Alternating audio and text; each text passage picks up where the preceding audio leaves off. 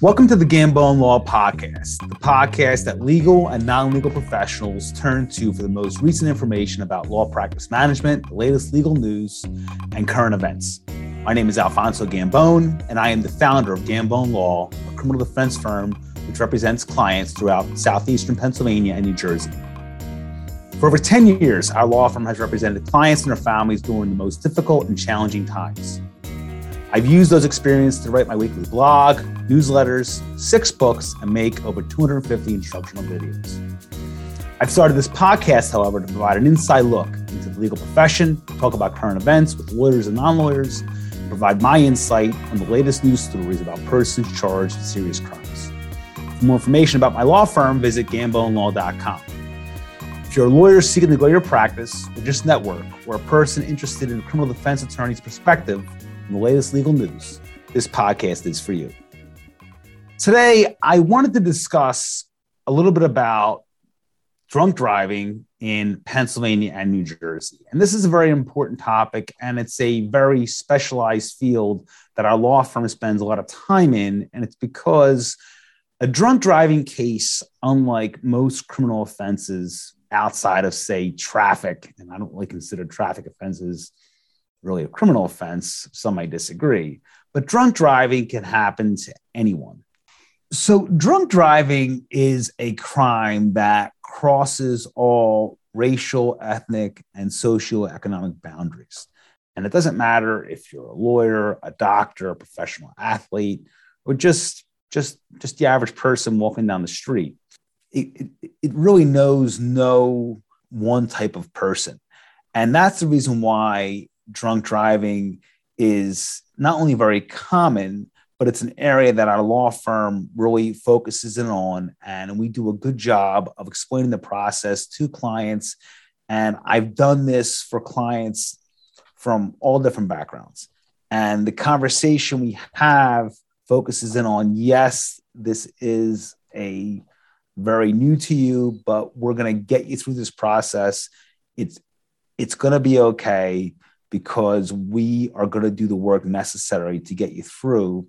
And this isn't something that's going to follow you for the rest of your life. You will get past this. This may seem like the worst thing that's ever happened to you in many cases. It's embarrassing.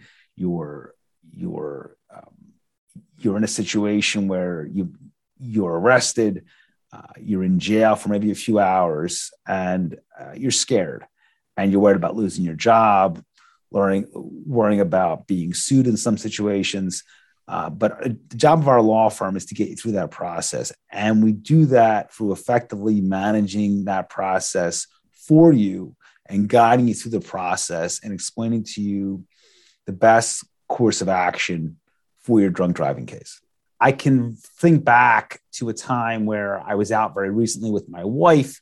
We had gone to dinner. I'd had a few glasses of wine. I'm not a big drinker, but I had a few glasses of wine, and we left the restaurant. I got in my car, turned the car on, and I remember looking out of the corner of my eye. There was a police officer at the corner. And I said to my wife, I said, you better drive. I said, because I know that if I just, something could happen. I could maybe go a little too fast or perhaps not stop at the stop sign totally. This officer is going to stop me. And I think I might come up drunk, even though I didn't feel drunk. I've done articles on things like tolerance versus impairment. But I made that decision because of my background, my education, my training. So I knew I know more than the average person in terms of what it takes to stop a car. Things like probable cause, reasonable suspicion.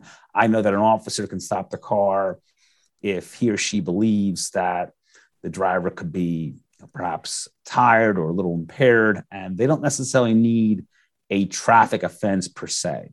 So tolerance versus impairment.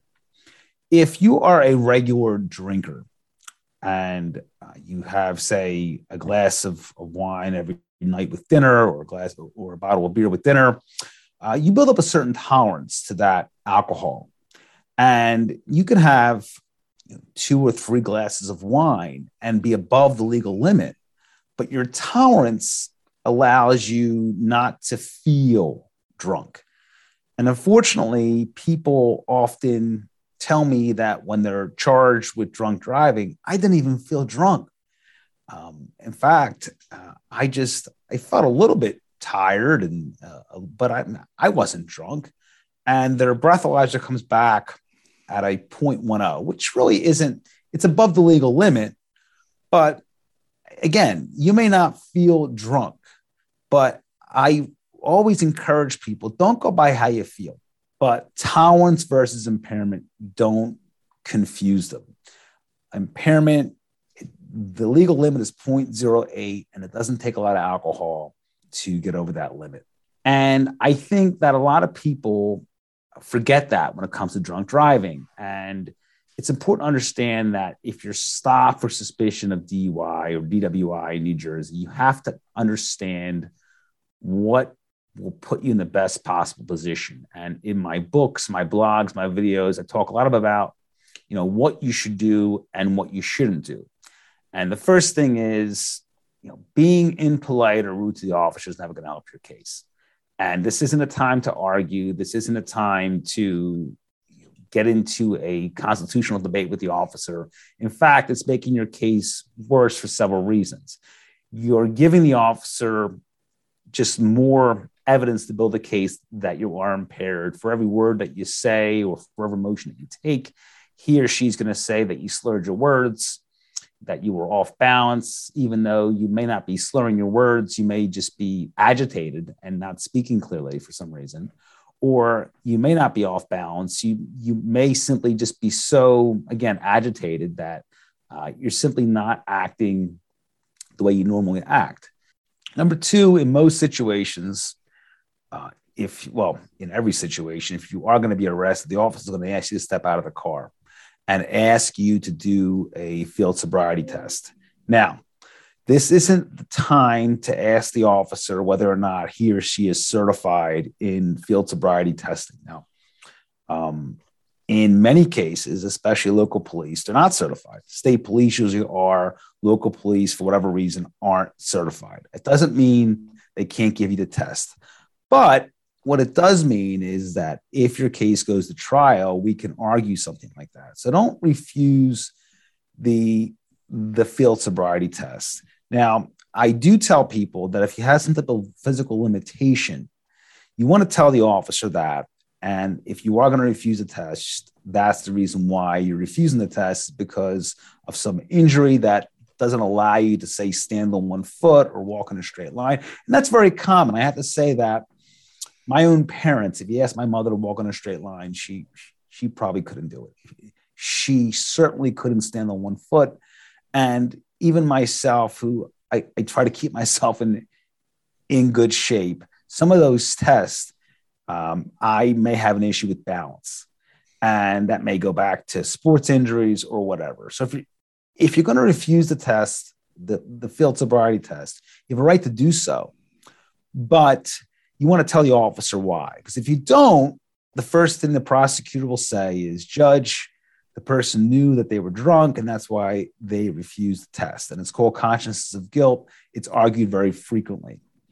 With regards to the chemical test, unlike the field sobriety test, you don't have a right to refuse. Do not refuse that test, whether it be a blood test or a breathalyzer test. I know a lot of people have a fear of needles and injections, and they say, I don't want this. I don't want the state taking my blood. I am sorry, but there's just no constitutional protection against that. You don't have you can refuse it, but the state, what people don't understand is you have a right to refuse. But if you refuse, driving is a privilege, not a right. They can and will suspend your license. So you can certainly refuse, and the officer's not going to jam a needle in your arm or force a breathalyzer down your throat, but automatically they're going to suspend your license administratively. So no matter what I do in a criminal courtroom, it's going to be irrelevant for the most part, unless I can show that the stop itself was unlawful and that the case itself never should have occurred because the officer didn't have the right to stop the car. But those cases are often very difficult to win. So when the officer asks you to take the chemical test, you have to do it unless you're okay with the administrative suspension. There is no constitutional right.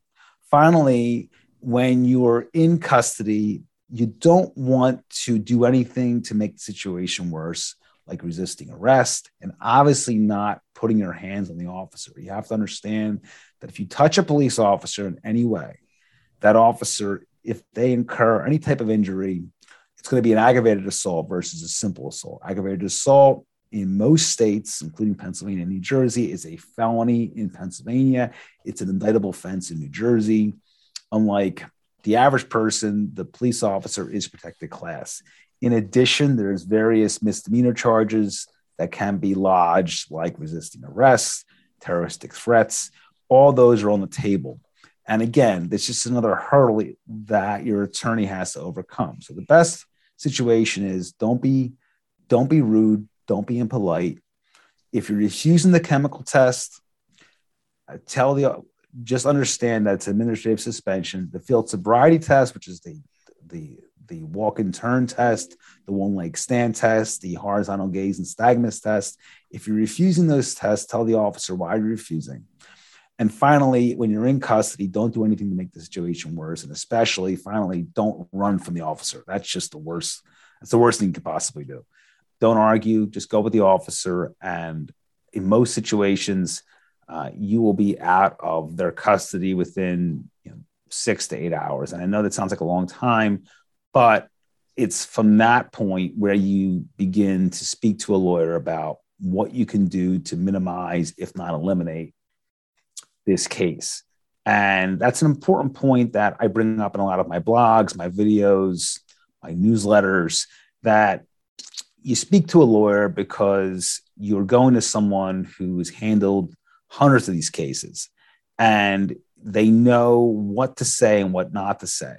And when you're charged with a crime and you're not, and most people that I represent have never been charged with a crime at all, it's a new but very, very scary experience.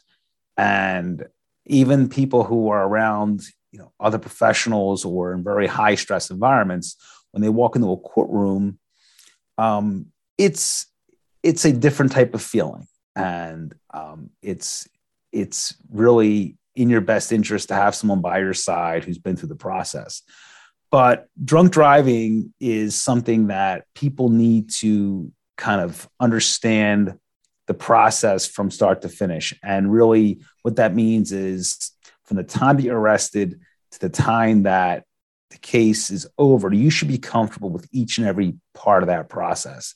Even though it's an uncomfortable process, the lawyer that you hire should be able to represent you effectively in court and be able to answer all your questions.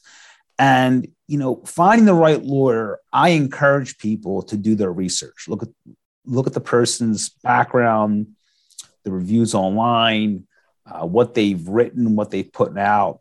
We make it a point to be very open with our clients. We don't hide who we are. We make information available at no cost. I always say that information doesn't cost you anything. It's just how you use the information, the knowledge, the practical application is why you hire a lawyer. So if you have questions about this, I encourage you to visit our website, gambonelaw.com. Give us a call at 215-755-9000 in Pennsylvania, 856-793-7429 in New Jersey. We answer the calls 24 hours a day, 7 days a week. I want to thank you for listening to the Gambone Law Podcast, and we'll see you soon.